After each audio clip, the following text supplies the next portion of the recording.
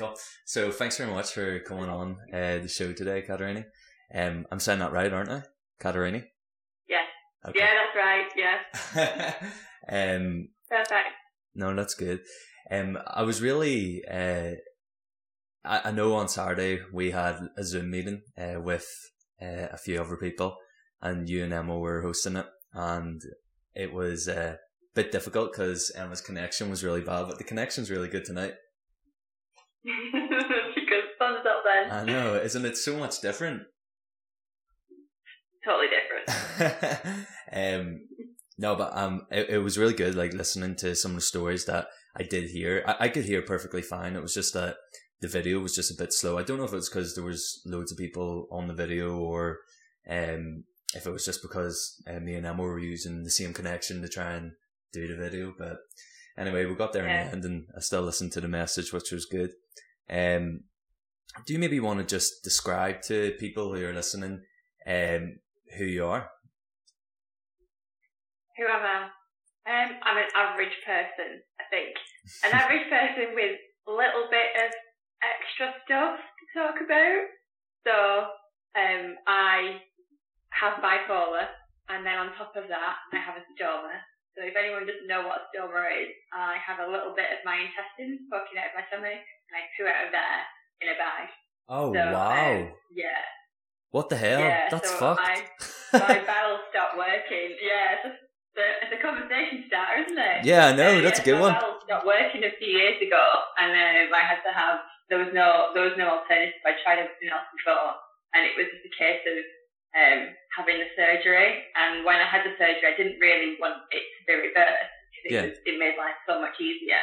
And then when I saw the surgeon for the checkup, she said, "No, it can't be reversible anyway." So I have bipolar and stoma, and I go by that name on my website, and everything I do to speak, when I do my public speaking, I call myself bipolar and stoma. And I think I got two taboo subjects, so it was a case of people don't talk about mental health, and despite everyone doing it, people don't talk about poo either. So I kind of took it upon myself to do it myself. Yeah, now I talk about. Do you know what? You're talking to the right person. We could probably do a whole podcast. I was going to say poo-cast. We could do a whole poo-cast. I love that. That's brilliant. I swear, Emma's like, anytime like I have anything to do with poo, she's like, "Why are you obsessed with poo for?" And I'm like, I don't know. It's just one of those things that I find interesting. Yeah, it is so, isn't it? And I do a speech, no matter how big or small the crowd is, I always say, like, don't be shy, because we all do it. We all speak, and we all say things, and we all wear clothes, and we also all poo, and it's not really anything to be ashamed of. So, like in Japan, when you have a meal, it's rude if you don't burp. So. Well, there you go. I thought you were going to say something different. Exactly. If you don't poo after the meal.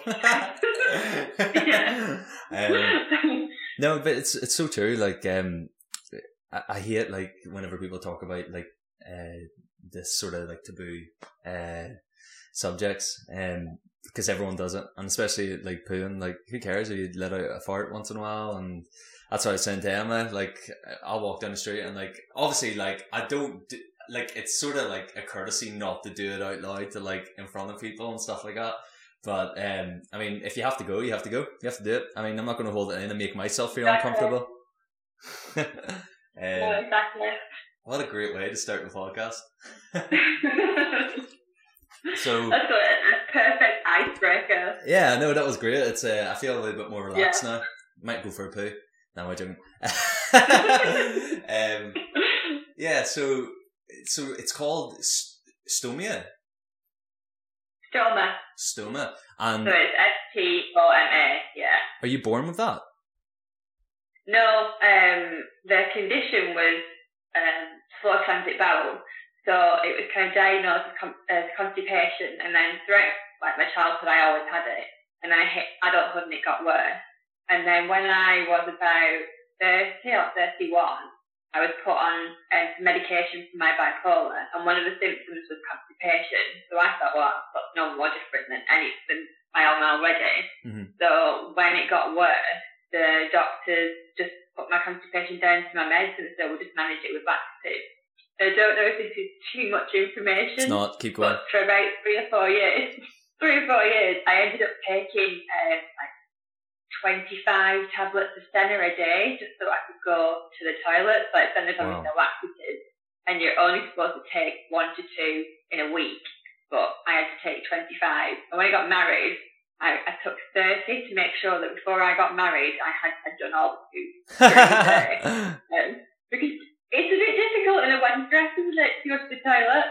So, yeah, and then it got to the point where nobody was listening. Like, all the GPs were saying, oh, we'll just have to manage it, all of this kind of stuff. And it was getting to a point where at work, I was sat near a door so I could go to the toilet. When I went, when my bowel went, you've got to go, I really had to go. So it was a case of, I didn't have a life. I didn't really couldn't really go anywhere without knowing where the toilet was. I couldn't go anywhere without knowing how long the journey was. So it got to the point when they said stoma, I have a pony bag. Mm-hmm. It was kind of a bit of a blessing in a way. So some people go, oh my God, that's awful. You have to pony bag, but actually it makes life so much easier. I have a life now. I can go wherever I want, and also when I'm walking down the street and I can feel the people in my bag, I'm like, shit in the street. That is fucking brilliant. And like, the coolest thing is, my job, I was sat next to a guy for 12 months. We've known each other for like 11 years, and there was 3 of us initially, and one of my other colleagues went on maternity leave, so there was just me and this guy. Mm-hmm. And I stole my burps as well, so it does a little pump and you can hear it. And you can't conceal it. You know, when you do a fart, you can kind of keep it in. Yeah. You can't do that with a stoma, so it just comes out. Oh, no. And at first I was a little bit embarrassed, but afterwards, he started pumping and trumping however many times he liked. I thought, that's fine, let's go for it. So I became not embarrassed by my stoma burp. And were you in the restaurant? I did. Did you say you were in a restaurant? No, that was at work. Oh, that was at work. So everyone just stayed away from you, just left you in the corner. Probably even worse. That's so brave of you talking about that. I love that. I love whenever people like just come out with it and just say it. So I'm just not shy when it comes to that. Yeah, exactly. It's not bad. Like, I think like whenever you're younger, you don't want to turn around and say to people that you shit in the bag because obviously you get bullied and stuff like that. Because you know what kids are just little bastards. Yeah. And like I would have laughed at. Say if I was a kid, like I would have been like, ooh, look, and making fun and all and stuff like that, pointing fingers at people. But whenever you get older, you don't care, do you? Don't give a shit. No pun intended. No, I think you go either one of 2 ways. You either kind of get embarrassed at bodily function and you can't cope with it, or you are just, you know what, I don't care. This is the situation. We all do these things. Mm-hmm. And you have to go one of 2 ways. And I went the other way. I didn't have a choice. So I was already very open about my bipolar. So having a stoma was just an additional thing that I had to kind of deal with. Mm-hmm. And I was on the waiting list for surgery for like 12 months. So I had 12 months to get myself prepared for it. So I thought, how do I deal with having a little bit of my intestines poking out? And it's going to be that for the rest of my life. So I thought, I'll give it a character and I'll give it a name. So I don't call my stoma a stoma, I call my stoma Wilhelmina. Wilhelmina? Wilhelmina. Willie for short. So, yeah. That's brilliant. And so, see the stoma procedure, was it like, so obviously you were shitting on your asshole, but this is such a good conversation. I'm like in my element right now. So yeah, you were shitting on your asshole, and then so they done the procedure, cut you open on your belly, and they pulled out a piece of your intestines. Yeah, a piece of my small intestine. So there's two kinds of stoma. Well, there's 3 kinds. There's a colostomy, and an ileostomy, and a urostomy. So a urostomy is where that's connected to your bladder, but different to mine. And a colostomy is where it's the bit of your large intestines is like pulled out, and that kind of produces a different kind of poop. Mine is an ileostomy, so my small intestines is pulled out, and it's a lot higher than a colostomy, and the poo is a lot more liquidy as well. Not that you need to know that. No, I do. But yeah. Yeah. Please carry on. Yeah, so like, yeah, that's how it is. Like I have an ileostomy. And yeah, that's just the way it is.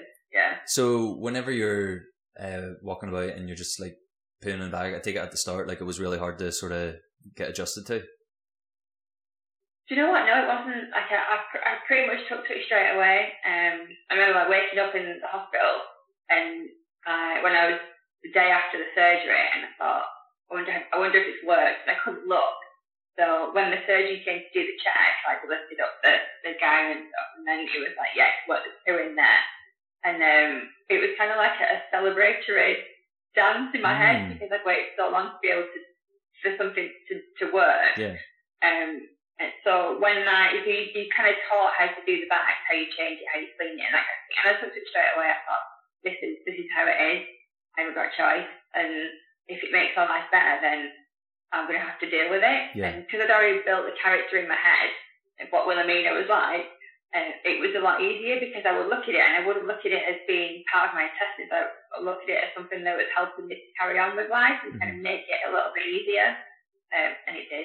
So I can't really complain. That's brilliant. And I'll get into specifics as well. So, do you have a bag like attached to your intestine that's revealing or your stomach the whole time? No. So the bag kind of goes. It's got like they call it a flange. It's like I love these words. A sticky bit with a hole in the middle. It's brilliant, isn't it? So it's a sticky bit with a hole in the middle, and you put the hole over your stoma. So like that's a bit of your intestines, and the flange sticks to your skin. Mm-hmm. So when you poo, the poo comes out of your stoma and automatically into the bag, and you can change it every day, or you can change it. Some people change it every week, but I always thought, would you keep your knickers on or your underpants on for a week? That's true. Yeah, so I change mine every day, and very rarely it needs changing during the day, but very rarely. Yeah. So yeah, once a day, it's like you're changing the same thing, and it's quite easy. The only thing you've got to remember how to put it on. You've got to remember that it's like to say when you put it on, you've got to put your hand over the flange so that it kind of sticks to your skin a bit better. So you're just going to make sure that it's not wet on your skin, because if it's wet, then it doesn't stick. But it's just small things like that, and learning how to deal with it. It's really nice. If you kind of get your head around it and you do what you're supposed to do, it's a lot easier than if you look at it and go, I can't cope with that. Yeah. That makes sense. So it's like sort of second nature to you now, like you're just like so quick at doing it, yeah. You don't even notice you're doing it. Yeah, I actually don't remember what it's like to hurt my bum. No idea. Oh my god, that was my next question. So, actually, before we go on to that, so your intestine, is it just out, or is there like something protecting it, or like how is it like protected? No, so the bag goes over your intestines, so you can't actually see it. So it protects that area. And I'm quite lucky that my bowel doesn't kind of, because it's slow transit, in the morning it doesn't poo. So some people poo constantly, so it's like constant liquid or poo coming out of it all the time. Mm-hmm. But because mine's slow transit, if I've eaten the night before, the next morning when I have a shower, I can shower bagless, so I can take the bag off, have a shower so I can get it clean and everything, come out of the shower and then put the fresh bag on. So everything is covered to protect it, because it's basically like having not so much an open wound, but it's like having some of your organs exposed. Yeah. So you just have to cover it and make sure that it's concealed and everything's in the bag. Okay. And is it like, say if you're sleeping or anything like, or like say you go to like sit down, do you have to sit in a certain way, or is it hurting or anything like that? Yeah. No, you can't even feel it, to be honest. Even when you poke it, you can't really feel it. You can't feel it at all. The only difference it's made is when I slept before I had the operation, I slept on my front, so I would sleep like kind of like a dead body. You know, when we put the chalk thing around them. Yeah. Sleep on my front, hands under the pillow. But because I've got the stoma now, I've learned pretty quick that if I was on my front and I squished it, then the bag sometimes comes off, and then you've got a really bad mess in bed, and that's not great. Yeah. So I sleep on my side now. It's not great because sometimes when you wake up next morning, your sides are like aching kind of thing, but it's better than having a poo bed.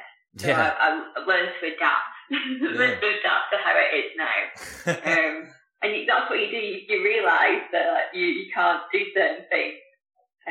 Like what else is there? Well, like having a piggyback. You can't really have a piggyback because your front is on somebody's back, and that kind of pushes the stoma in, and that can be quite painful if it's pushed against your skin. Yeah. And then you can feel it then. Yeah. So, whenever so you said that you can remember last time you pooed. So you just, can you not poo out of your bum? This conversation's crazy. No. I've got a really gross story though. So some people when they have the operation, they have the colon removed. Maybe it's damaged or maybe it's inflamed. But because mine just didn't work, it was left in there because it wasn't really needed.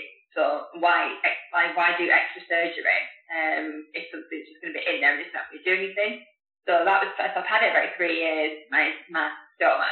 And I remember during lockdown here, I got really bad stomach pain, and I thought, well, that's strange. When you've got diarrhea and you need to go to the toilet, I got that, and I thought, that's really strange because there's nothing coming out of my stoma, and there's obviously nothing coming out the back end. So what is this? And it took 3 days, and then there was something in at the back of me that goes, you need the toilet. And I thought, well, that's really strange. So I went to the toilet, and then all this stuff sort of came out of my bum. And I looked at it and I thought, that looks like brain matter. It looks like bits of brain. Oh no! Seriously, and I was like, am I shitting my brain out? Is this normal? And I thought, what the hell do I do with this? And then, oh my god, the smell was like a dead body. I googled it. God. Yeah, I googled it, and they said it's like the inside of your colon falling out. Oh my god, what the fuck? Seriously. And I was like, oh my god, it's not even you, what is this? And it was the most bizarre thing I've ever seen in my life. It literally looked like brain matter, and I thought, that's a long way to go from what's left in there in my head. I know, oh my god. Or is it?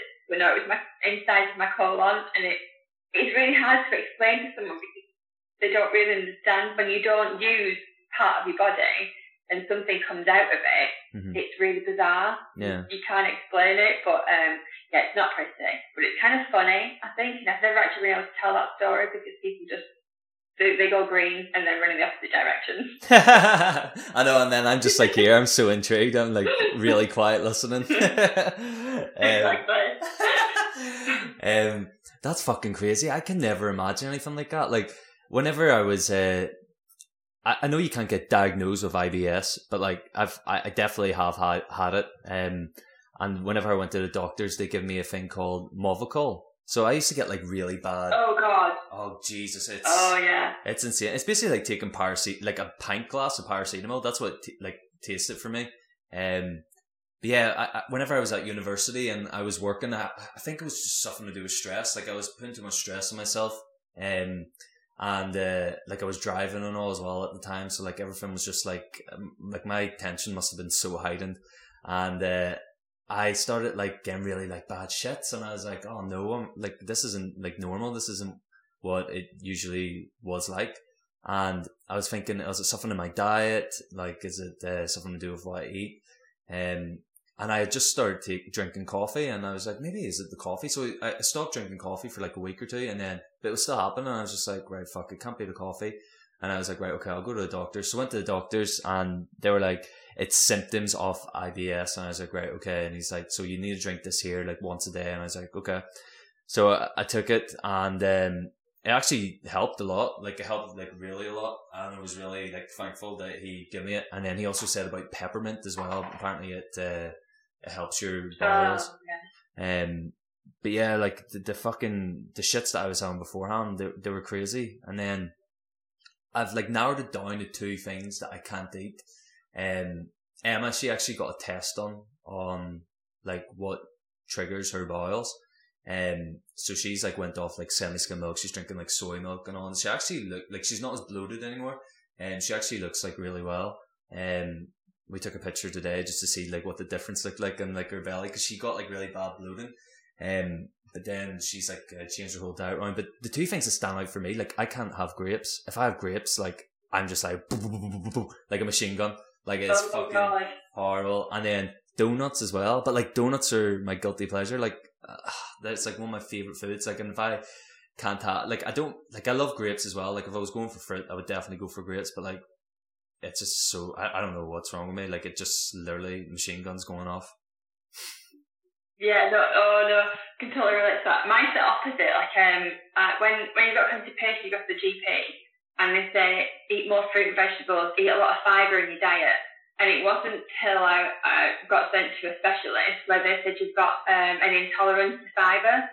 So I was eating like Weetabix and fruit and vegetables, everything that's supposed to be really good for you. Mm-hmm. My bowel couldn't take.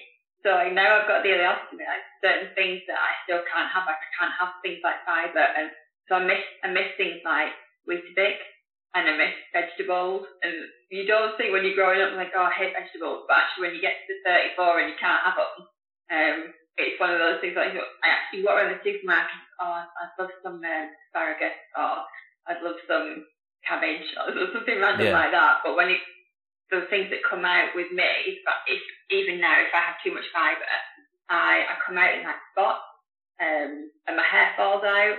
And I was told before all of that, before the diagnosis, that I had alopecia, or it was the climate. I really didn't know that the climate could make your hair fall out. And people would look at my skin and they'd say, oh, well, it's your age. I'm like, well, I'm 36 now. I can't be my age. I should be kind of leaving the adolescent spots behind, if not getting more. And it was because of my diet. It was because my bowel couldn't deal with kind of getting rid of all the fibre. So it came out in different ways. It came out through my skin, it came out through my hair. And you get to a point where you go, okay, I can't have all of these things, right? But what's better? Do you want falling out hair and shit skin, or do you want to be able to feel like an ileostomy person and not eat the fibre, not eat Weetabix? I can give that up. It's not really a problem. But you do kind of crave things that you can't have, don't you? I mean, you'll know what that's like when you walk past the grapes in the supermarket. I really love those. Yeah, exactly. So do you like have a very strict diet then? Not necessarily. It's not too bad, but I just have to be aware of, like, I can't have skin on things, so I can't have potato skin, or like with grapes. I love grapes, but I have to peel them, and that's a ball ache. That's really annoying. So I kind of skip the grapes, but I can have it inside, but I can't have the skin because there's too much fibre in it. So sometimes the fibre will affect the bowel in such a way that my hair will fall out, but it also creates a lot of pain because your bowel, your intestines are still trying to get that food through, and if it doesn't like what it's got in there, then it comes out in bloating, or it comes out in like a stabbing pain sort of thing. And I got rid of all my bloating from before I had the ileostomy. So it's not like I used to look like I was pregnant, like 9 months pregnant, when I had my stomach would blow up, and it's uncomfortable. You'll know what that's like, and everyone knows what that's like.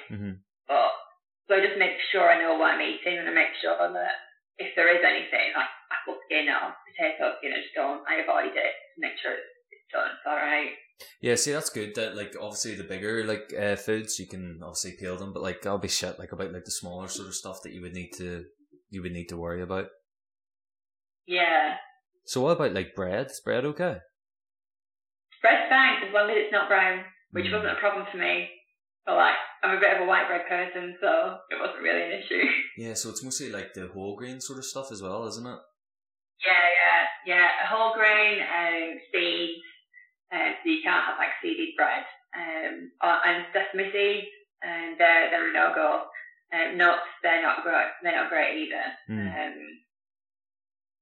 Yeah, anything if you walk into Holland and Barrett, our health food shop, there's pretty much nothing that you can have because it's all full of fibre, it's all extra healthy, and it doesn't, the bowel won't digest some of it because it either gets it through, so it kind of comes out like it went in, which is, so like pine nuts, pine nuts are really expensive. Yeah. So I make pesto, and then I put pine nuts on top of it, and if I don't chew it properly, which is another thing you've got to do, if I don't chew it, then it kind of comes out the way it went in, and then I have to say that I've thought, like, if I wash these pine nuts, can I still eat them? I've never done it, I've never eaten them, I swear.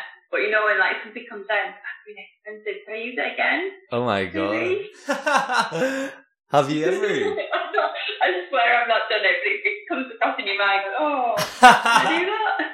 That's exactly. This is my next question. I was going to ask you. Have you tested it? Have you tested anything weird, like a piece of Lego or something, or I know you don't want to swallow a piece of Lego, I haven't. but do you know what I mean? No. Do you know what? I think the only thing I can think of in that way is sweet corn. So sweet corn in general takes a while to come out, and it doesn't really get digested by your bowel anyway. So when you poo, it's in there. You can see it in there. Mm-hmm. But when I can't have sweet corn at all. But before I had the operation, it would take 3 or 4 days to come out. How long? Me and my friend had seriously. So we'd have sweet corn for tea, and then about 3 or 4 days it would come out, and I'd bring my friend up. What day was it that we had sweet corn? When did it? She was like, Kat, it was about a week ago. So, and then when I had the ileostomy done, I thought, you've got to test out what you can and can't eat. So I tested out the sweet corn, and it was more or less the same. It came out 2 days later, and that's with an ileostomy. Normally your food comes out 2 hours later, if not before. So you kind of know that certain things you can't eat, like sweet corn is definitely a no-go. But I haven't not really tested anything out. Although when I was having my test in the hospital, they gave you this little pot, and it had 100 teeny weeny plastic things in it. Mm-hmm. So you had to swallow that, and then they would see how long it took for the things to go through. No way. So you take it on one day. Sorry? I just said no way. That's so crazy. That's how they test it. Oh, yeah. Yeah, so they do that, so you swallow them, and then the next day you have an X-ray. And on the X-ray you can see all the little plastic things and see how far they're travelling and see how quick they're travelling. And I went to hospital in Wythenshawe in the northwest, and they do all sorts of weird tests. They have a specialist bowel unit, so I had the most ridiculous test done that I've ever experienced in my life, where they put balloons up your bum to see how your Oh my god! It's like a fucking ping pong show in Thailand. There were two really good looking guys doing it. And I was like, oh, kill me now, just let me die now, it's awful. And then you can't control your bodily functions, so I farted, and it was just not pleasant at all. Sorry, did the balloon fill up? Well, that was the thing, because my bum had no muscles, and muscles had gone. Oh. It had been it was so bad. So they put the balloon up, and then it'd pop out again. Let's put it, and it was just mostly, but they did it 3 or 4 times. Were you not thinking it's so bizarre? You're like, why did they need to do this? Yeah, I haven't, and I can't even remember why now 3 years later. I have no idea what they were doing, but it must have served some purpose. Jesus Christ, you're probably on some fucking show in Russia somewhere. Probably had hidden cameras. Yeah. Yeah. So, how does your husband, does he, he obviously loves you and stuff like that, but did he find it weird whenever you started getting the bag or anything like that, or? No, there's one good thing about Matt. Well, not one. There's a few, but he's very accepting of everything. When I met him, I already had bipolar, so he knew about that, and he was very accepting of it. It didn't really make a difference to him. Yeah. And then when I had the operation, it was before I had it, we had to kind of say, this is the only option now. This is, in order to get a life back, this is what I have to have. And I remember going to see the stoma nurse, and they kind of run through everything that's going on, and they show you all the apparatus that you could use. And I remember the nurse showing me the bag, and I thought, that's massive. How am I supposed to hide that? So I remember coming home and saying to Matt, that's huge, and I don't really know what it'll be like. And he said, we have absolutely no money whatsoever. We're quite poor. But he said if we can find smaller ones and that's what you want, we'll find the money and we'll pay for them. So he was straight away thought, okay, so she's got bipolar, she's having a stoma. It doesn't really matter. He always sees me as the person and not the stuff that I've got. Yeah. And because I'm so open about it as well, so is he. Mm-hmm. And that you couldn't really ask for more than that, because I know of some people who've had them. I know a lady in particular, she had hers for about 15 years, and her husband won't even look at the back. Like, she has to cover the whole thing up because he's repulsed by it. Exactly, and I'm just like, if that was Matt, then I'd be absolutely devastated. I don't think that we could have a life together if he didn't accept the things that I've got. Mm-hmm. No, it's true. Like, if that ever happened to like Emma, or I know if it happened to me, like, we would just like, obviously, like, nothing like that's ever happened to us, but I'm sure probably in the future something is going to challenge us. But yeah, like, if that ever happened, like, we would just like, you just take it as it is, and you try and make a laugh of it and try and just get on with it, because that's all you could do, really, isn't it? Exactly. Yeah, and I think that our sense of humour, because I mean, he's always farting and burping and stuff, so he's got no discretion whatsoever. He's worse than me.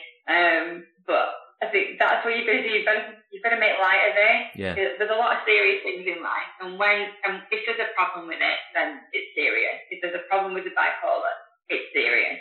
But aside from that, if you can find humour in life, then it makes life a lot easier to deal with. Yeah. That's why having a character and naming it Wilhelmina makes a lot of difference, because you're giving it that personality, you're controlling it, rather than letting this piece of your intestines that people view as disgusting hanging at your tongue, but you're making awareness of it, and you're saying, actually, yes, I've got the situation, but I'm not going to let it control me. I'm not going to let it beat me in a negative way. Yeah. I always try and do that with anything that I've got with the bipolar. I don't like me being controlled by it. I like to say, well, do you know what, this is the situation, I'm just going to get on with it, because I think that's all you can do in life. You haven't got a choice with anything. If anything is bad in your life, you've got two choices of saying, okay, I give up and that's it, and then you crumble and die, or you take control of it and you say, this is what I'm going to do, and this is how I'm going to live my life, and it makes life a lot more simple than having something rule you that you can't control. Yeah, no, I totally 100% agree.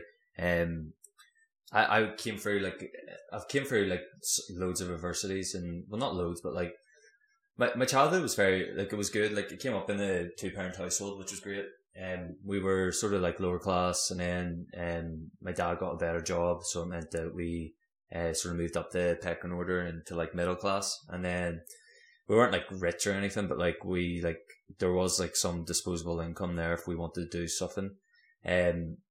But yeah, whenever I like grew up, there were some small adversities, but the one that I can remember most recently was probably I was training, and I broke my leg. I think I broke my leg. It wasn't diagnosed, but I definitely broke it. So I feel like there's two bones in your legs. I think it's the tibia and the fibula.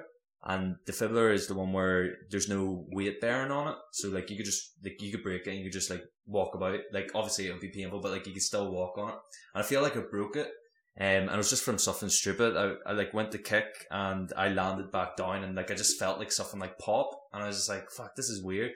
So I went to the hospital, and they like wouldn't give me an x-ray for some reason, and I was just like, no, like, this is really sore. And they were like, okay, we'll make you feel better if we put you in a boot. And I was just like, okay. So they give me like, do you know those like big space boots? Yeah. Oh, those massive ones. Yeah, they're like huge. So like I was walking about with this big massive boot on, and like they give me crutches, and I fucking hate crutches. Like, they are the worst pain ever in your armpit area. So sore. But I didn't realize, like, there's a certain way you have to like use them, and I was like doing it completely different. So I had like these big massive red marks on my tits, and it was so sore. It was really unbearable. Were they those horrible wooden ones that like they have in like the 1920s or something? They would have put under your armpit. Yeah, it's basically those ones, only they weren't wooden, they were metal, so it was very, very harder. But it was like, even worse. Yeah, it was so annoying, and I tried to get like sponges to like wrap around them and all, and it just didn't work. So I was just like, right, you know what, fuck these, I'm not wearing them, or I'm not using them. So I didn't use them, but like I had to like travel into work every day, and like whenever I was like using the crutches, like for the first week, like it was so hard, like trying to like maneuver and get past people. And then it was good though, because people kept on giving me the disabled seats, which is great. People felt sorry for me, so that was pretty, I loved the attention there. But like, it was just so stupid. Like, I was like, there were so many like things in my life that I was just like, fuck, I really need to take, like, I take like so much things for granted. And like, it's weird whenever you go through adversity and you start to notice like all those little small things that you take for granted. Yeah. But I know that's very minuscule compared to obviously what you went through. You went through a medical procedure and stuff like that. So, but it's good sort of to have like those small like 2 cents and just to sort of tell you that. Yeah. Do you know what though? I don't think people should downplay. Like, I wouldn't downplay what you had, because it, you know, I've never had crutches, but I remember being at school and people coming in with crutches because they broke their toe or something. Yeah. And I remember my friend doing it, and I always wanted crutches just to see what it was like. And then I remember I just thought I'd try them out. I remember we were in like this maths room, because we were like the favourites of the maths teacher, so we let us have his room at lunchtime. So I went in and I was like, oh, can I borrow your crutches? So I was like playing with the crutches, thinking this is actually really difficult. Mm-hmm. This is really hard, and I cannot imagine walking through these school corridors and what everyone's doing, like in all these directions, running and what have you. But I can't be doing with that. No, I'm alright, thanks. You can have your crutches back. Yeah. And I think like whatever you go through in life, if it's difficult, then it's difficult. Yeah. Like, yeah, exactly. So if you Matt has, what does he have? He gets a bit bloated every now and again, or he gets during lockdown he found like a lump on his head. Oh shit! And obviously like so he said, just have a look at this. There's a lump on my head. There was a bit of a lump on his head. It was on the outside. So the automatic thing is you've got cancer, you've got brain tumour, you're going to die. But it turned out to just be like a little cyst that went away in about 3-4 days before he even got to the doctors. But in that moment, no matter what it is, you automatically think the worst. Yeah. So my mum had a camera down the throat a few weeks ago, and for about 2 weeks before she had it, she had cancer, she was going to die. And it turned out to be she's got inflammation on her stomach and acid reflux, so it can be controlled. But whatever you have, whether it's like a broken toe or a broken nail, if it's difficult, then it really is difficult. You find that difficult, and I don't think anyone. So don't downplay the crutches situation. Okay, cool. Oh god, you can have a whinge. Yeah, you can have a whinge. You can bask in the whingeness. You can have a whinge. The worst one I had though was I broke my finger, and it was so crap. Like small things like getting a shower. Like I had to make sure that there was like a plastic bag and I had it over my head, and I was just like washing with one hand, like things like that. Like it's just so annoying. I hate that. Or like if you're wearing a cast, like it's not good. Yeah, I feel like we should stop with a poo talk. How long have we been talking about poo? 40 minutes. Some poo, probably. Okay. Well, just before though, before we move on, like I've never actually had a conversation like this in that much depth about my poo. So like when I do my public speaking, it's mostly bipolar related. Well, it's 99% bipolar related. So it's kind of refreshing to be able to talk for 45 minutes about my bowel movement. That's on it. No, I love it. Like I love talking about shit. Hence why the podcast called Shit Talk. Yeah.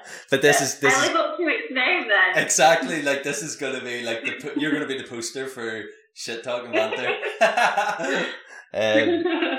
Yeah, so you've been touching on it a few times. You're bipolar, and you're very open about that because of obviously whenever I added you on Instagram, I had a browse for your Instagram, which loads of people do, but they never admit it. So I went straight down to the bottom. Okay. There's nothing much exciting on that one. No, don't lie. There's like 2K13 pictures with like your shutters on, and then you're like putting up like a peace sign and. You don't remember that one? When did that happen? That's what you usually see whenever you're scrolling on Instagram and you go down, like you're just like creeping on someone. You go down to the very bottom of the page, you just see all these like embarrassing photos. Like I have so many. I took so many. I know I'm going off on topic here, but there's so many like stupid photos that I've got on Instagram. Like I've got one of like a pair of clothes, or like just like even like it's a nice like scenery, but. The picture that I took, shit, and I thought that it was good at the time, and I'm just like, oh my god, this is so embarrassing, but like, I don't want to delete it, because that's who it was, so I'll just leave it like that. Yeah.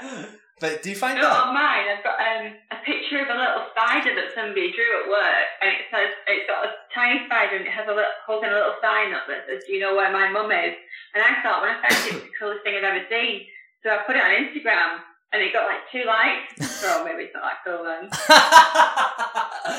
It's so funny, dude. It's so true. It's like something that like you love and you find so interesting, and you're like, oh, like I take a lot of pride in that. I'm gonna put that up online, and like I'm sure other people will find it amazing. And then when it gets like 1 or 2 likes, you're just like, oh fuck, I fucked up.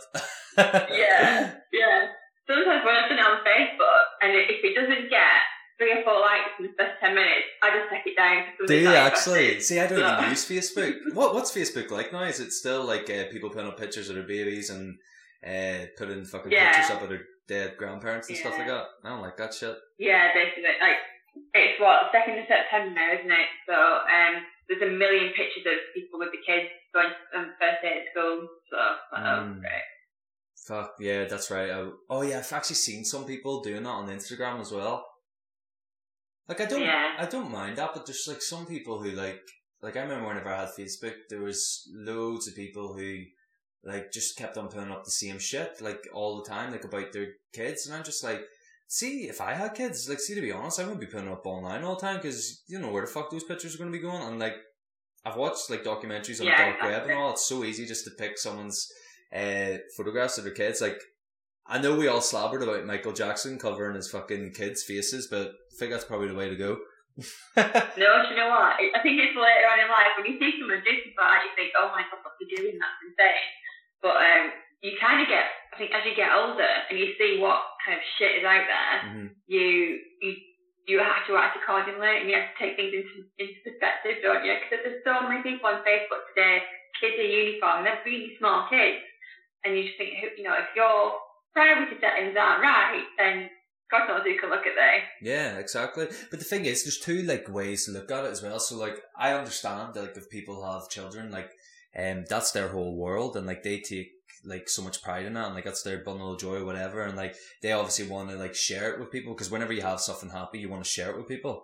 And like I get that, but like there's the other side, and the people don't want to listen to the other side. And the other side is that the internet's fucking dangerous, and anything you put up there can stay up there, and people don't realize that. Like, anything you put up there is always going to be there, and like no matter if you don't look at it, like someone else is definitely looking at it. Yeah, exactly. Yeah. And I don't, in that moment when my proud parent is kind of coming out, they don't think about those things. All they want to do is show the world that the kids got going to school. Yeah. And I get that, but you kind of have to, these days you kind of have to be a little bit more aware of what's going on and what you're putting out there. Yeah, 100%. There's I went down a rabbit hole one night on YouTube. I was watching, whereabouts are you from, sorry, in England? Bolton, near Manchester. But did you say Bolton? Yeah. Oh, okay, cool. I've got family from Chester. Oh, cool. Yeah, so they're not that far away from you. I fucking love Peter Kay. Do you like Peter Kay? Yeah. He's from Bolton, isn't he? He's like a national treasure here. Do you have a statue of him? He's fucking brilliant. I love him. He's probably one of my favourite comedians after Ricky Gervais. But fuck it, I went off on a tangent there again. I was going down a rabbit hole one night on YouTube, and there's these guys who catch like pedophiles. So I don't know what they're called, but they operate in England, like they're all English, and they sort of have like I don't know if they're from Yorkshire or if they're from Manchester, because I'm really shit at like describing like English accents. Like I'll know like some Manchester accents, I'll know like the Liverpool accent and like the London accent, but like sort of like everywhere else is like in between. You know, like the Newcastle accent, like the Tyneside. But yeah, they were like showing like how easy it is to like get trapped by like a predator. So like they were pretending obviously to be kids, but like they're going out trying to be like vigilantes and like take down these people. But they'll like pretend to be a kid, and like it's just so easy. Like whenever you think about it, like that's probably actually going on. Like that there pedophile who got caught has probably done it so many times before to different like children, and then they get caught this year one time with a fake kid, which is good. But it's just so simple for someone to look at a picture and then just be like, okay, right, I'm going to be more inquisitive of this, and then like they'll have that dirty mind and they'll just go straight in for the kill, and they'll try and like manipulate like a young girl or boy, and it's fucking crazy. I don't know. I think people need to be more careful of what they do online, 100%. You don't have any kids, do you? I've seen documentaries like that though. Yeah. And where the police show you how easy it is, and they kind of like I think there's a documentary about To Catch a Predator. Yeah. It's great. Is that the one? They show that kind of thing, and how easy it is, and how doable it is, and how many people are actually doing those things as well. There's an American one as well. I've seen bits on YouTube of it, where this guy, they set this whole thing up. They get an actor to pose as a kid, and then they kind of like to get this whoever it is that's kind of guiding them on the internet. They build up some sort of relationship, and they come to the door and come to the house, and that they're there to kind of watch movies or something dodgy anyway. And then 10, 20 seconds into this conversation, the guy hosting the show comes in. That's it. And he says, all right, so what are you here for then? Yeah. It's a video game. So you're a 37-year-old man come to play video games with a 12-year-old boy. How fucked is that? That's it. Yeah. That's How to Catch a Predator, and that's your guy. His name's called, the host of that show's called Chris Hansen, and he's like, that's it. Yeah, and he just comes out. He like stages it all. He's like, oh, so you came to just chill with a 10-year-old boy. So what's in the bag? And then he's like, nothing's in the bag. And then he'll go over, open the bag, and he's like, why have you got beer? Why have you got condoms? He's just like, oh, you're using that to fucking play video games? Because I play video games and I don't have condoms and well, I do have drink, but I don't have condoms out with me. Exactly. It's like, how can you get away with this? How do you think you can get away with this? It's really not. It's not looking good for your ass that you're in the room with a kid and a bag of beer. Not looking good. It's not looking good. It's fucked. It's like, I'm like, there's sometimes when you feel like, there's a lot of people that I know that will disagree with me on this here point, but sometimes I feel sorry for them, and I know people like are like, no, you shouldn't have empathy for pedophiles, but I'm like, but I do. Like, there must be something so fucked up that has happened to them that they've resorted to that. Do you know what I mean? Yeah, definitely. I think it's difficult because you feel disgusted by what they do, but I've seen TV shows and documentaries about it, and it says like I watch this stuff all the time. I don't, but I'm not gonna lie. Sorry, just to stop you, I'm not gonna lie. I love like documentaries about kids going missing or something. Like, it's just the most interesting. Do you know what I mean? Like, I don't care if that sounds diggy. Like, it's the most interesting story. But like, obviously, it's great whenever the kids are found. Like, that's what you're always hoping for. You're always hoping for that to happen. But then whenever it doesn't happen, like, you feel sad. But it always makes the most interesting story. That's weird. But sorry, I just wanted to add that in. That's fine. Yeah, we're talking. Who and pedophiles? I know, this is getting off to a great start, isn't it? And now we're going to go into mental health. So yeah, let's go for it. So when did you? Obviously, you have bipolar, and you're very open about it, and it was great looking for your Instagram and seeing how you've like spoke to people and all about like your bipolar. Would you call it a disorder, or what would you call it? And that's the title, isn't it? Yeah.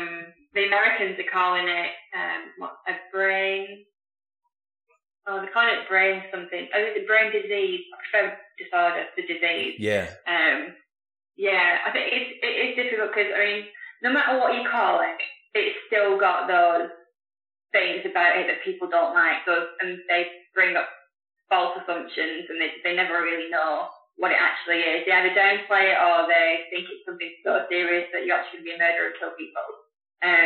Like when you say mental illness, it doesn't bring the most positive of ideas forward. It's like it's an attack on your personality, or it's an attack on the way you live your life. And actually, with bipolar, it's more of a chemical imbalance than anything else. So it's not quite the same thing. I mean, mental illness is mental illness, depression, stress, anything. I view it all on the same playing field. They're on the same level. But yeah, it's not got mental illness in as a whole. It's not got a great reputation. Yeah, that's so true. Me and Em were talking about this. I feel like movies and stuff like really don't help the situation as well. So like if you like see like the likes of like Shutter Island, shit like that there, like it did, like it happened, like obviously it happened. It's good to like learn about like history of way like the mental health system was back in like the early 1900s and obviously back further back. But yeah, it's so weird, like, cause there's some people that like would have. So for an example, whenever I was younger, I always thought like Tourette's syndrome was like a really bad thing to have because people were cursing and swearing, and like whenever I was little, obviously like you're told that they're naughty words. But then like whenever you get older and then you find out more about like Tourette's syndrome, and like people are like just like they just have to get it out of their system. They have to like say what's on their mind, or they have that tick to say like those dirty words. You don't really. You don't think of it in that way anymore. Do you know what I mean? Yeah, no, I totally get that. Yeah.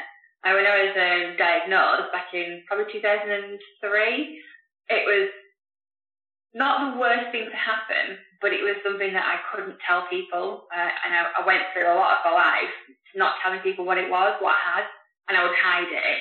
And then when I got to, I think as soon as you hit 30, I think I was at 32.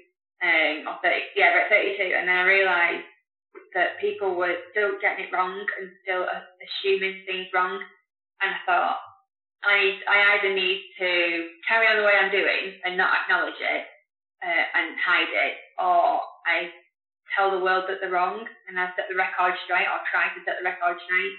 So that's when I kind of started the public speaking. But it was also, I had to, before I kind of started that, I had to accept the fact that I had an illness and it wasn't going to go away. And I had to manage it rather than hide it and think if I hide this, then no one will see it and I can live life like a normal person. And it's, when you've got a mental health condition or a physical condition, you can't really live like a normal person. You've got to adapt your life to it, but then again, take control of it. So I was kind of living where I'd go to work and then I'd go out after work and I'd drink, or I'd have fun and less sleep. And when you're bipolar, you need not a lot, but you need enough sleep to make sure that the chemicals in your brain are balanced. So I had to realise that actually I can't do all those things normal people do. So I stopped drinking and I stopped kind of, not partying as such, but I stopped kind of living life too much in a way. Mm-hmm. And I just made adjustments to life to make sure that I could still have a life, but at the same time have a healthy life, and I acknowledge that while I had this condition, there were still ways of controlling it, as well as taking medicine, as well as kind of therapy and stuff. You've just got to adjust things to make sure that you're still getting a life, but you're still looking after yourself at the same time. So were you 15, 16 then whenever you, I was doing the maths in my head when you were speaking.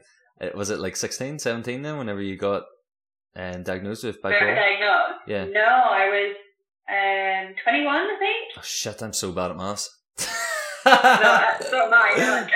No, I was about 21. But I've been having problems for about 2 years before I got diagnosed. Initially it was diagnosed depression, because the highs weren't really there. Mm-hmm. So I had a lot of depression, but then as the 2 years went on before I got fully diagnosed, I was having highs, and I was at uni at the time, and I would go out and I would party like the rest of them. And then once I had a drink as well, that fueled the bipolar high, so the even more high, and I wouldn't need sleep, and I did one of my exams in my third year, having not had any sleep for 3 days, and how I got through my degree, I have no idea. I mean, my degree took me 6 years instead of 3 because I had to defer twice because the bipolar was kind of making itself known, and it was a nightmare because I didn't know what to do with it. I was taking meds and none of it was really working out, and I realised that this isn't going well, so I deferred, and then I went back a year later, and then about 3 months again I got another bipolar episode that I couldn't control. So I went into hospital six times over the course of about 12 years, and that's a whole different experience. Psychiatric wards in Bolton. not the best environment to be in. Yeah. Especially if you're young and you're seeing a lot of stuff you've never seen before and experiencing all the stuff that you've never experienced before, but also not being fully there in your mind to kind of digest it all and take control of it again. Yeah. So I was in like a few times, nearly section twice. I was given a choice, but it's like if you either stay in, so I was trying to get out, stay in, or we section you, or you stay in and by voluntary as a voluntary patient, and then you can get out a lot quicker. If they section you, you're in there a lot longer, and it's tribunals and fighting your case and stuff like that. I had enough insight in my brain to know that being sectioned was not what I needed, not what I wanted. So I had to kind of I keep saying it, take control again. Like, when you're in hospital, you have no control whatsoever. Mm-hmm. You are told when to eat. You're only told when you sleep, and you're told when you can have a cup of tea. Even you can't just go and get a cup of tea. They bring them out on a trolley at certain times. So it's all very regimented and all very controlled. And staff aren't great, and your psychiatrists have absolutely no idea what goes on in the ward. They must think it's some sort of like safe haven and some sort of private situation, but it's not. It's people always compare it to One Flew Over the Cuckoo's Nest, and it's more or less like that. It's great, isn't it? Yeah, but really it's better. But it's literally like that. You're not in straitjackets, but if you play up, then you're not calming down. They kind of flatten you to the floor and they inject you with a sedative to make sure you're quiet. And it's, I've seen people kind of slit the wrist on the ward and try to hang themselves, and then they're on 24-hour observation, and it's the sort of thing that you see, but you can't explain to anybody else what's going on because they're not in it. You only get like a 90-minute visit every day from your family, and if they come early, they're turned away. So it's very much like a prison, only you've done nothing wrong. You're just not very well, but you're treated like a prisoner in a way. So whenever there's so many fucking questions going through my head. It's so interesting. Go for it. So did you go for the voluntary one then? Obviously. I did, yeah. There was the first 4 admissions was all kind of voluntary. I knew what was going on. The last 2, I was completely off the wall. I got this idea into my head that I could save the world, and I was working a full-time job, commuting to Manchester. So it was like a 12-hour day, and somehow I got into my head that I was going to save the world. I don't know how it happened, but it just came to me.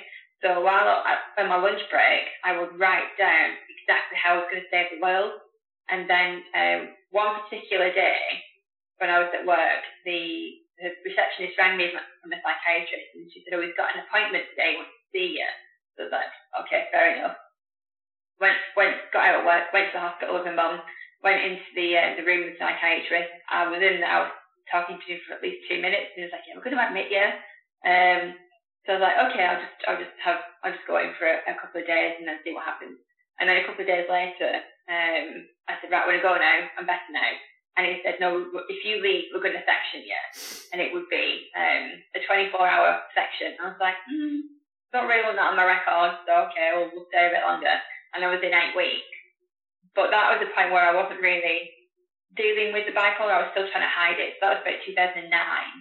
And then 2011, I did it again. I don't actually know what I did. I had an episode appeared. And again, I thought I could save the world. And I went to my GP. And she said, "Oh, I think we need to ring the crisis team." So I don't know if you know about the crisis team. They're contacted by a GP. They assess what you're like, and then they do a program of treatment for you. So they either have visits or you're going to hospital. So it was like a Thursday, and she said, "Oh, on Friday I'll ring them Friday morning." So I'm waiting all day for this phone call, and I never got one. So Mum came home from work, and she just could see that there was something really bad wrong. So she rang my psychiatrist secretary, and this was like 5 o'clock at night, and she said, "Oh, Dr. Miller's here. Let me just have a word with him."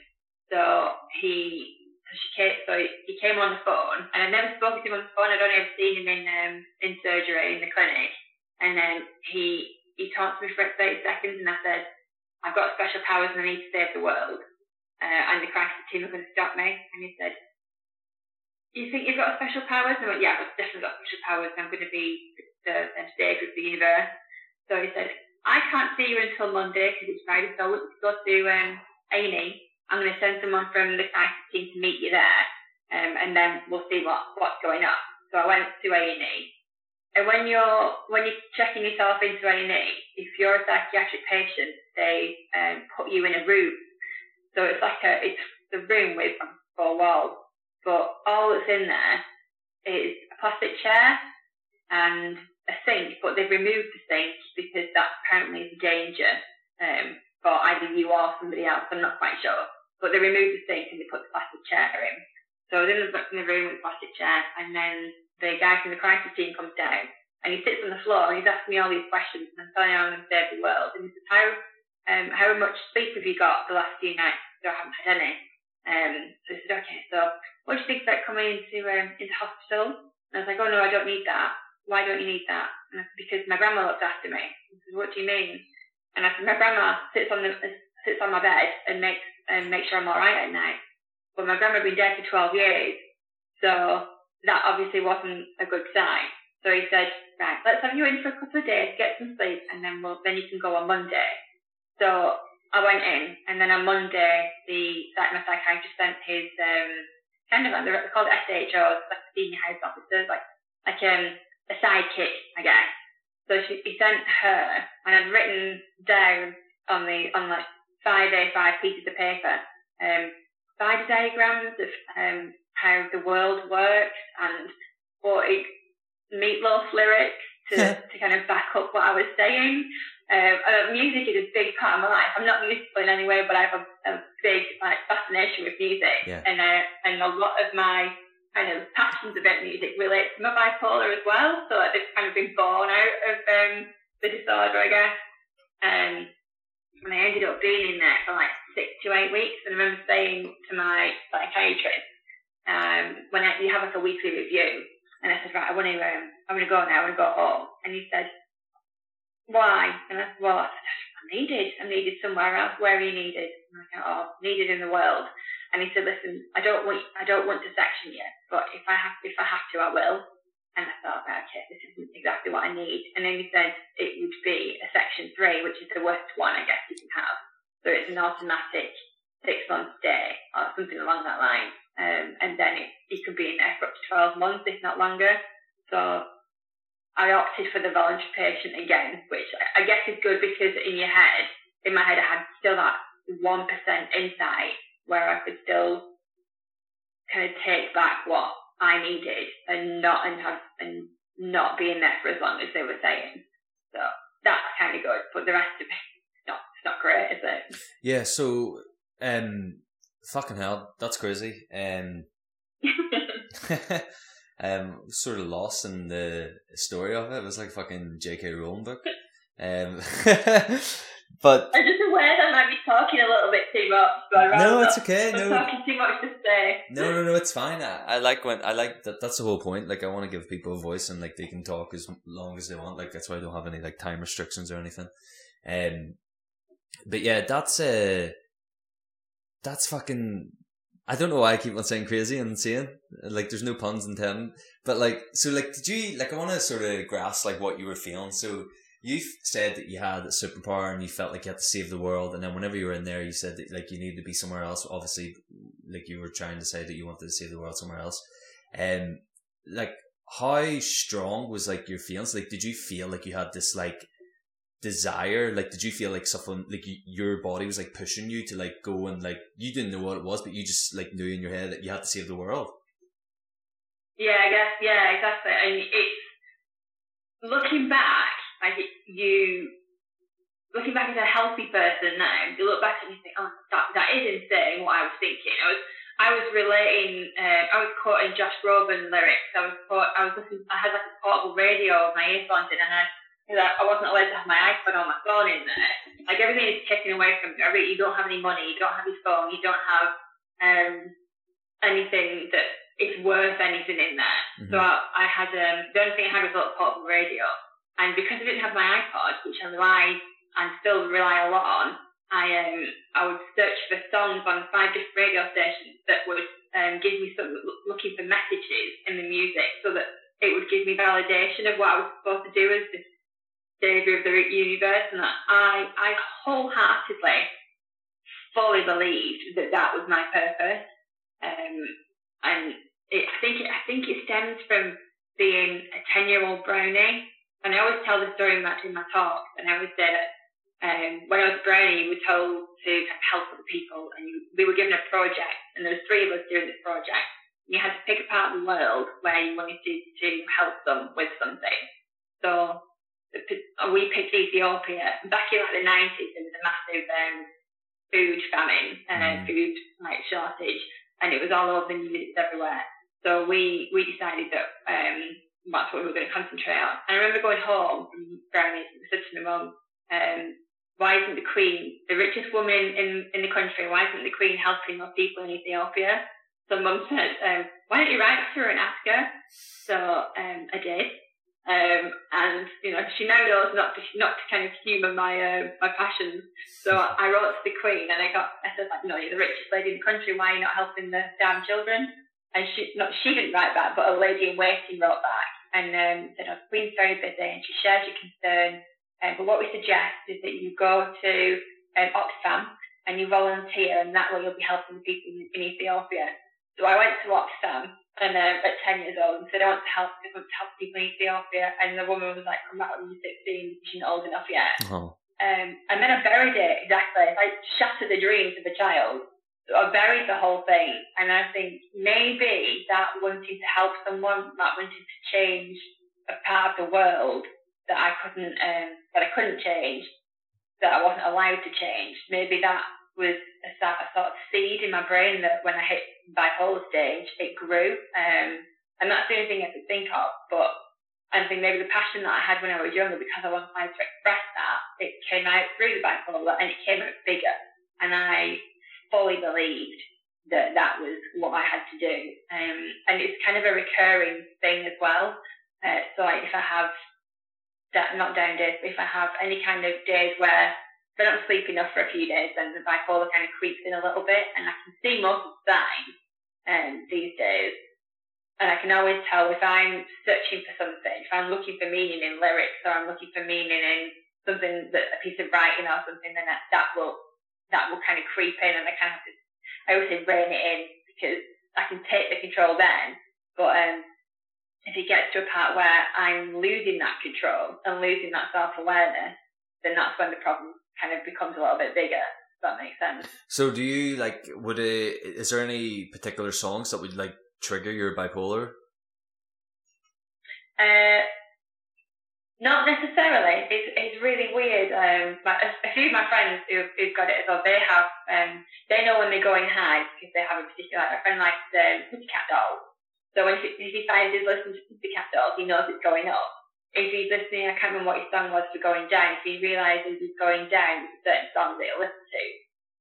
I hadn't had a full-on episode since 2011, and then something happened in November last year, so 2019, and I started getting obsessed with Panic at the Disco.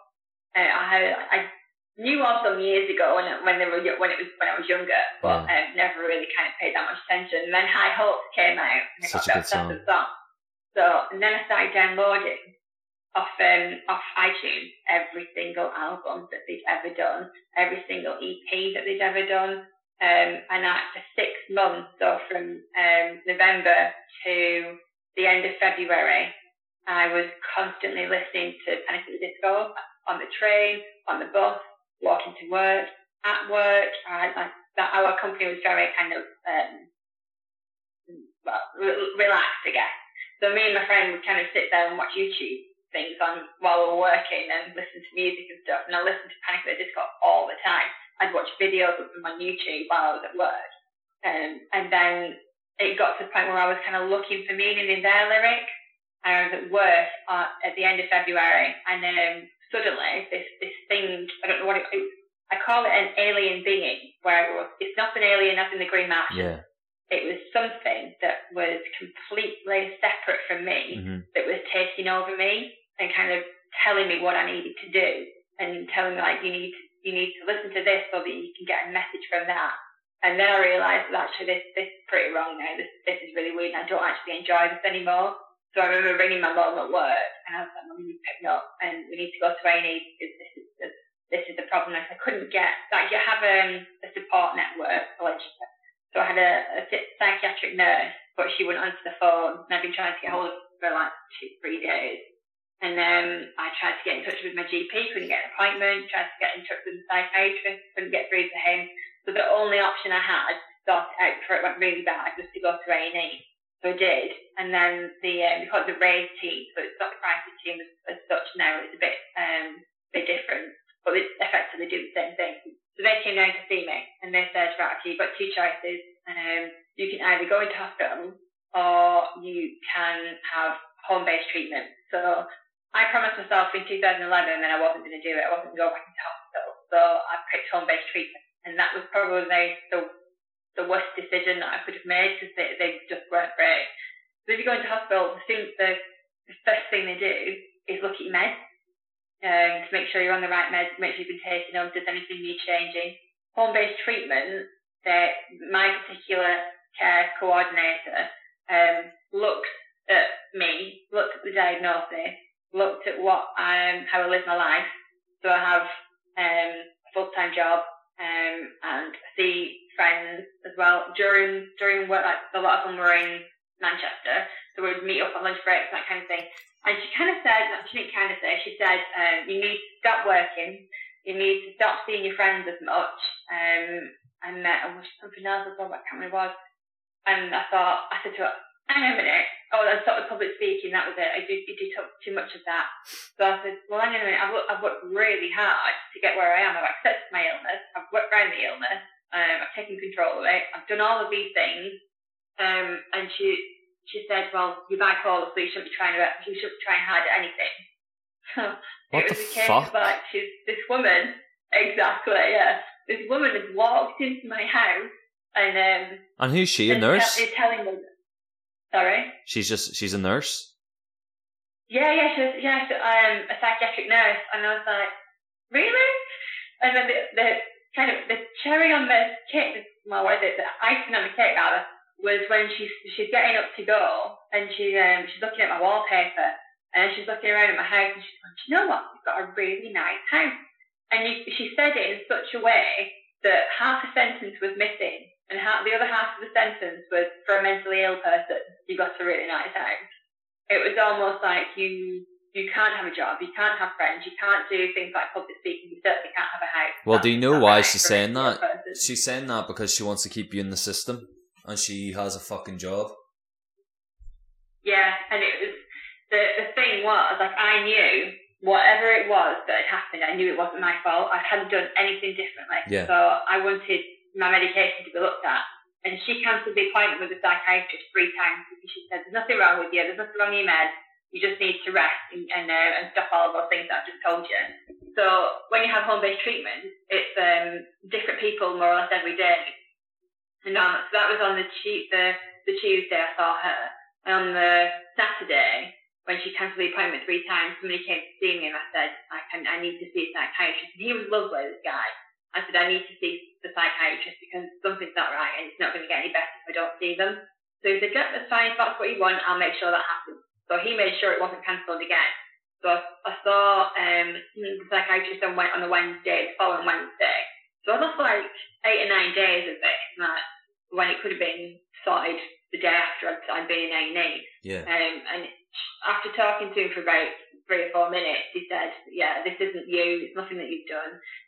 You've had a bad reaction, a psychotic reaction to one of the meds that I would put you on.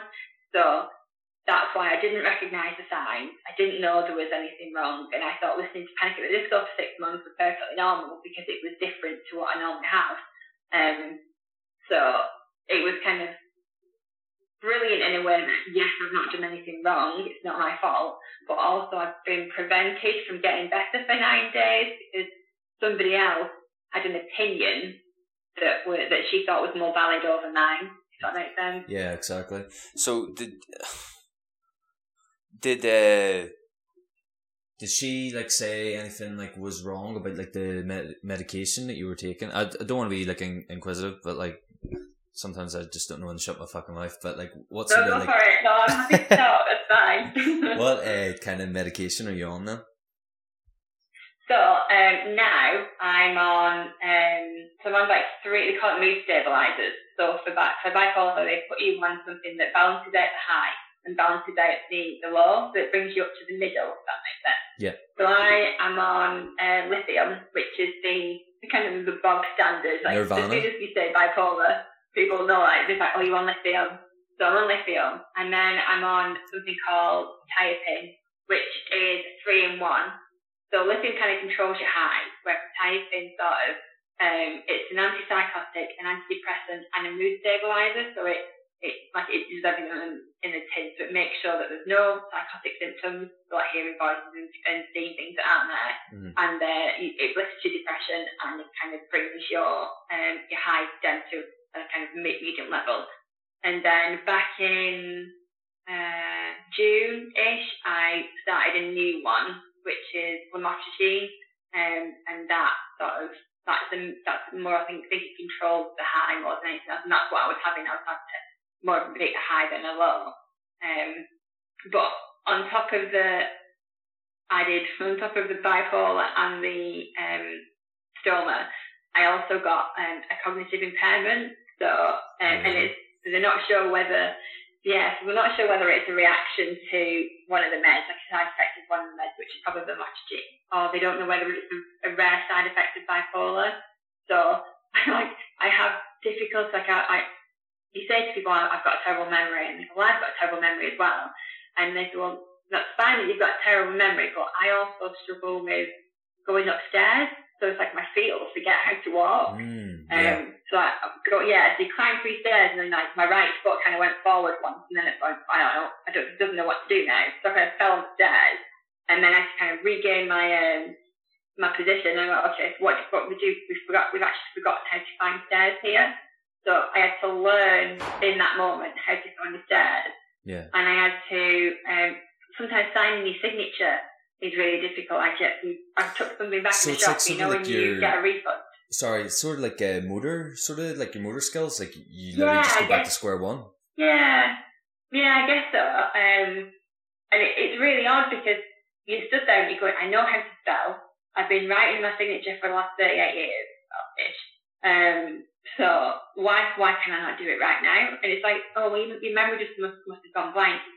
Well, yeah, but does your memory go blank when you write your signature? Do you forget how to write the letters of your name? And things like, it's just random stuff that doesn't make any sense, like climbing stairs and tying shoelaces. Sometimes I forget how to tie my shoelaces, and I'm sat there for like 20 minutes going, how do you tie your shoelace? And it's just stuff like that you can't really explain, and you haven't got any answers for either. And not any coping strategies either. So you've got coping strategies for your bipolar and your stoma, but how do you cope with not being able to climb stairs? Do you just look up like a YouTube video?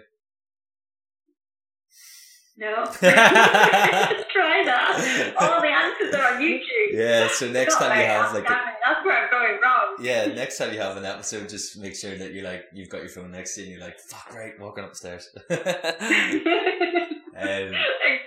yeah. That's fucking crazy. Like, cause sometimes like, remember like whenever you went to school and then whenever you came back from summer holidays, you like forgot how to like spell some words? Yeah. That's kind of how I like... Yeah, it's literally like that. Yeah, it's sort of like... That's like the minuscule version of it. But, that's fucking... I can imagine that, like, just forgetting how to do, like, those simple tasks that you, like, just obviously, like, it's just human... Like, it's your second nature. Like, you just know how to walk up a pair of stairs. Yeah. You know, crossing roads as well. Like, after lockdown, I was trying to cross a road and I forgot what to do. And I was like... Well, yeah, it's lockdown, so maybe that's it, but I was thinking, which way do I look? Now, how do I look? And it was just the logistics of it that you take for granted. It's like, you know, when you were saying walking on crutches, you take for granted that you can walk and stuff like that. And then that's taken away from you. And then you suddenly go, what the hell is this? How the hell has this happened? Why do I not know how to cross the road? That's insane. So, see with the see with the medication then, I had a guy, Lee, on, I don't know if you listened to the episode, but he had, like, depression, high anxiety, and he was on, different types of medication. I'll ask you, like, sort of same questions I asked him. Do you ever see yourself coming off the medication? No, never. No. And that was very blunt. That was it, like, just straight no. Do you feel like if you, so, like, obviously there's like a lot of stigma about like certain medications, because there's types of medications that people obviously don't agree with. So like they all think that pharmaceutical companies are exploiting people with mental illnesses and making them hooked on these really addictive medications. What have you ever like really thought into it, or do you just like sort of you just take it because you know that it's gonna give you that, it's gonna say what it says on the box? Yeah, I mean, in the early days, I'd be the stuff that you get your prescription, whack open the box, and then look at all of the stuff that's in that leaflet. And then as I got older, I just thought, I mean, I think initially I thought, right, I'll get better and then I'll come off the meds and I'll be absolutely fine, cured. But as you get older, you realise that that's not going to be the case, and then medication is there for a reason. And then, you know, these days when you go and see a doctor or you go and see a psychiatrist, they will tell you what the side effects are and to be aware of them and how to deal with them in case they're really bad. If they're really bad, then you kind of have to come off it and try something else. And I think I did see a life without meds at one point, but as I've got older, it's kind of got a lot worse with bipolar, so it needs a lot more meds or medication to deal with it. And I always say, I co-facilitate a bipolar group for a charity here, and me and my friend do it between us. And when you've got people in the room that don't want to take meds, and they're on meds and they kind of act a little bit irresponsibly in a way, and they don't say they mess them around with them. And then I always say that I've got stoma. If I woke up one morning, had a shower, and went, you know what, I don't want to put my bag on today, there would be shit everywhere. Yeah. It would not be pretty. It would be awful. There'd be poo everywhere. And I try and relate that to the brain, to the bipolar brain. So if you don't take your meds, then inside your brain there's going to be a lot of shit everywhere. Mm-hmm. And it's going to be an absolute mess, and you can't control any of that. So if you take your meds as instructed and they're the right kind of meds for you, then that's all contained. That's all, you know, it's set straight. It's on the right path. So it's like putting a bag on. You've got poo in the bag rather than everywhere else. But the one thing I do always say to people is, like, there's so many different psychiatric drugs out there that do various different things.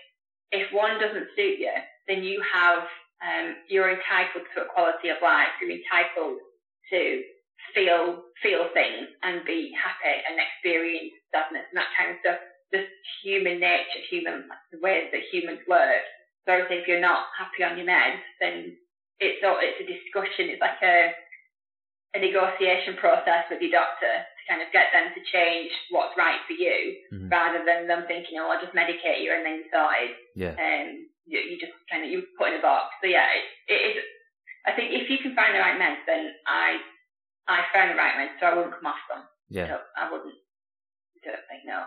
And I think unless you're unhappy with them, try and change them before you decide to not take them at all. Yeah. That makes sense. And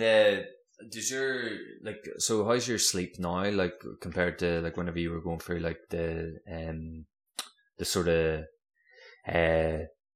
the major episodes that you would have with your bipolar? Like, is your sleep better now, or is it just exhausting? Oh yeah, definitely. Like when I've been off furlough since April, but when I'm working full-time job as normal, then I get like 8 or 9 hours of sleep, no problem, not a problem at all. Whereas if I'm having an episode, it's either like 2 or 3, or I can go 2 or 3 days without any sleep at all. Fuck. So it's a no-brainer. It's just such a difference. Yeah. And that sleep makes it a lot easier as well. Whereas if you're awake for a certain amount of time, your brain's going to be kind of moving everywhere and looking at everything, and it gets more exciting. Instead of feeling tired when you're bipolar, it creates a high. Mm-hmm. So instead of being like, oh my God, I need to go to bed, you start thinking, I can do anything. I don't need sleep. Who needs sleep? Yeah. And you literally think, it's like a euphoria in a way. Yeah. You think you can do so many things, and that's when the danger starts, I think. And probably one last question on the bipolar.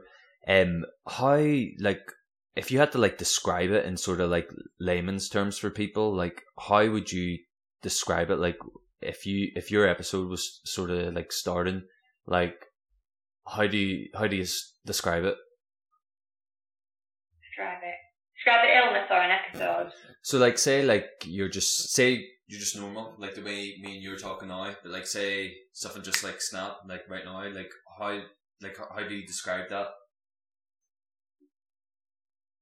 Right, so there's different ways. So if I was going up, I'd be saying I can do absolutely anything. I don't need to sleep. I don't need to eat. Especially don't need to drink because I've got too much to do. Then you've got the messages. So maybe I'm having messages from music, or I'm seeing things, or I'm seeing people, and I'm hearing things. If I was on a low is either a lot like a depression, but a bipolar depression is it can have no reason, or it can have every reason. So you can be clutching at absolutely everything that makes you sad, or everything that's soul destroying, and it's not worse than a depression, but it's at the bottom of a pit where you don't feel or you can't see any way of coming out, because it's a chemical thing. There's no way of dragging yourself out of it. You've just got to either wait it out or adjust your meds, and then eventually it lifts. But there's a lot of people who, even with but with depression, the normal diagnosis, they experience the feeling of suicide and that kind of thing, and it is quite the same way. And I think that's why it gets misdiagnosed, because some people experience the depression side before they get the high. So it is diagnosed with depression, and then they put you on antidepressants. But if you've got bipolar, the antidepressant will lift your mood, but it can escalate to from minus to 100. That's whenever I think of whenever I think of bipolar, I obviously just think about things I've seen in the movies, or people who would use it as an insult. So say someone has a major mood shift, they'd be like, "Oh, you're just fucking bipolar." Do you know what I mean? And it's so horrible. Because whenever you speak to someone like you who actually has it, that's not how it is. Is it?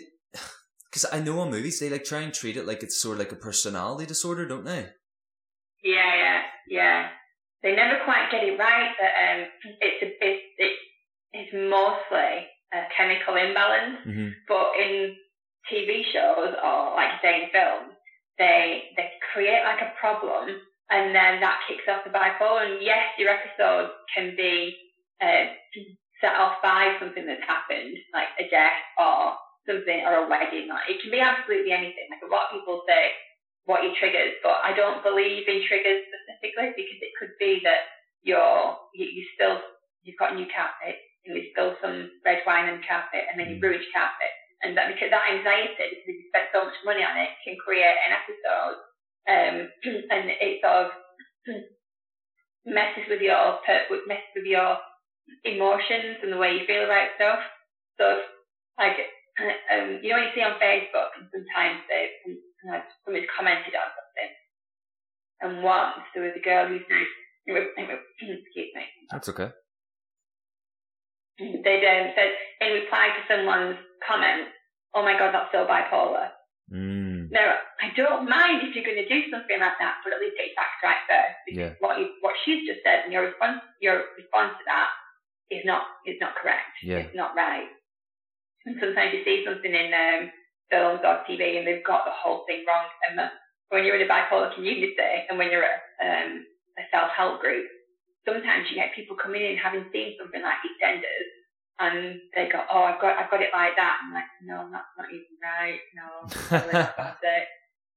It's so insulting, like for like someone like yourself who actually has it, and I'm sure it's like the same with a lot of other different things in the world when people get it wrong. But yeah, whenever you hear bipolar, it's more of like sort of like an insult from people just being bitchy, and it's not cool. Like I said, whenever you speak to someone like yourself, but it's actually leading me into the next topic, which is that's why you're doing the sort of speeches as well, isn't it?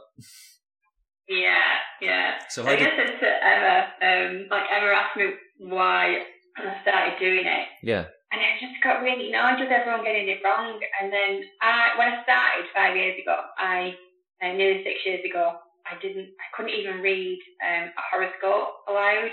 If somebody asked me to read aloud, I'd be out that door straight away. There's a Catarina-shaped hole in the wall. Definitely. And so how I thought of becoming a public speaker, I've absolutely no idea. I just wanted to kind of speak out and do this. I went to this, a speaking club in Bolton, and it was run by a lot of old ladies who had never encountered mental illness before. And then when they asked me what I was trying to do, I said, I've got bipolar, I wanted to talk about it. And that was the first time I've been open about it about 6 years ago. And I thought, if you want to do this, you have to do it properly. You have to tell people you've got it. Yeah. So they got me from not being able to even say my name in public or not being able to read in public to entering a competition, which was the North Pennine area speech contest. And I spoke about drag queens for 8 minutes, and I came first.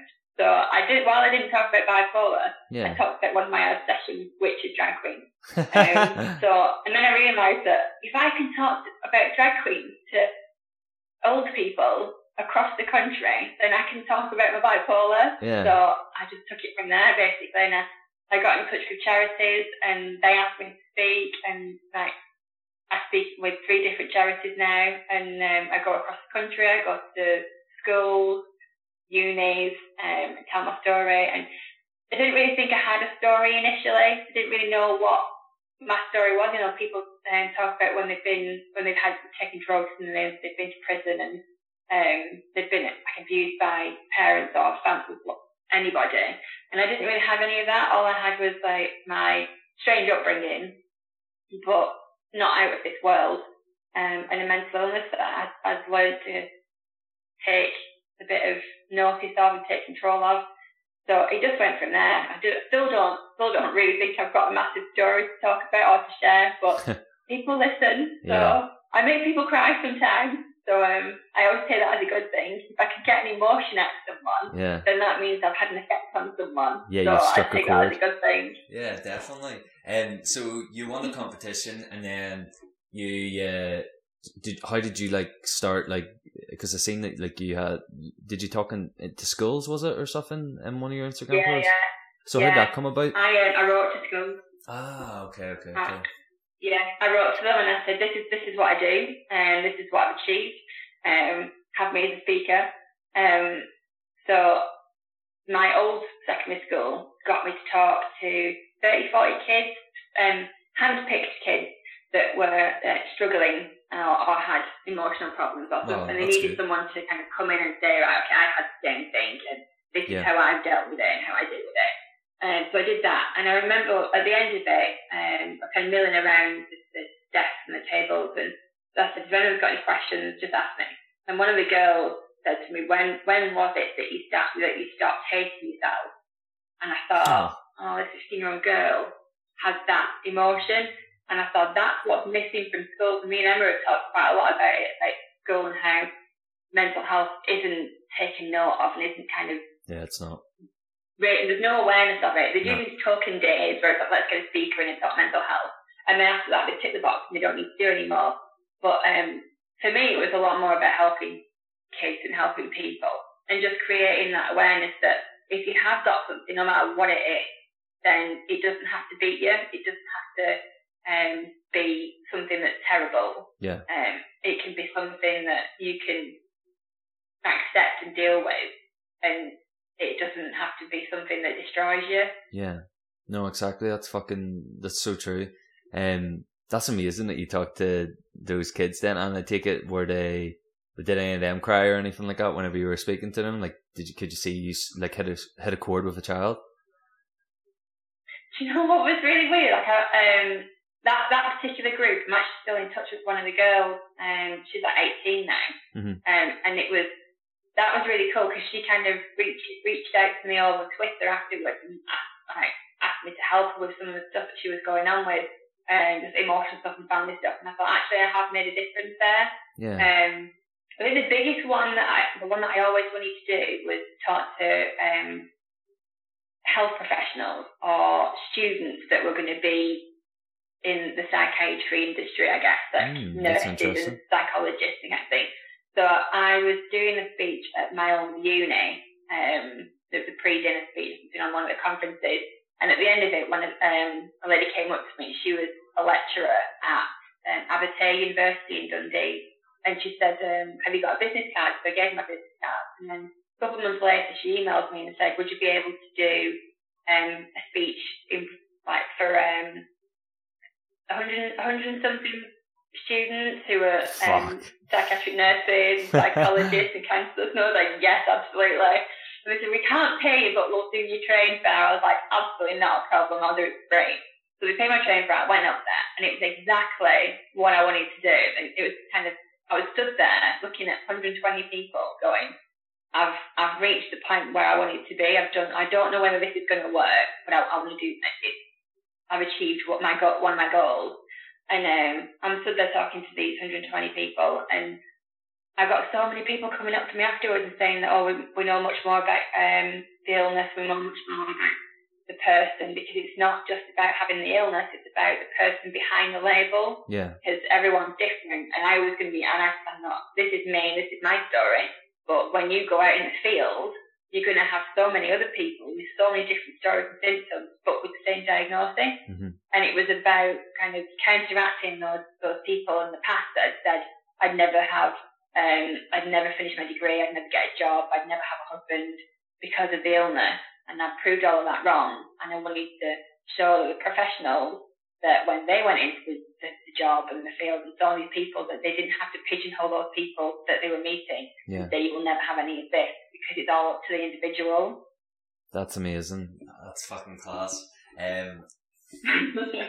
No, that's good. Like, I'm glad that you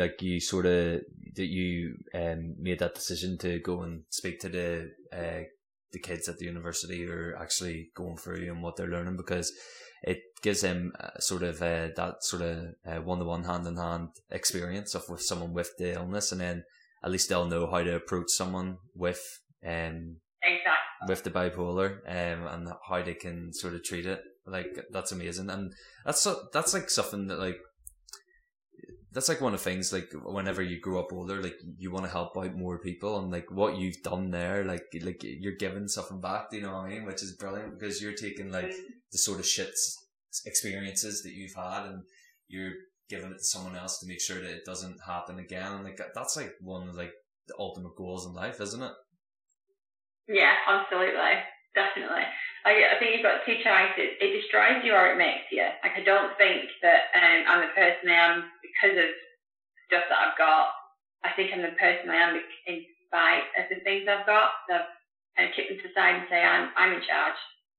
I'm the one that does this. Yeah. And I think the biggest thing I wanted to do was, even though I don't have a massive story, I wanted to show people in the simplest of ways that no matter what's gone on, you can make something of yourself. And I think Emma's done the same thing. Mm-hmm. You know, she's taken a shit situation and she's made something of herself that's massively, like, so impressive. And that's why I got in touch with her.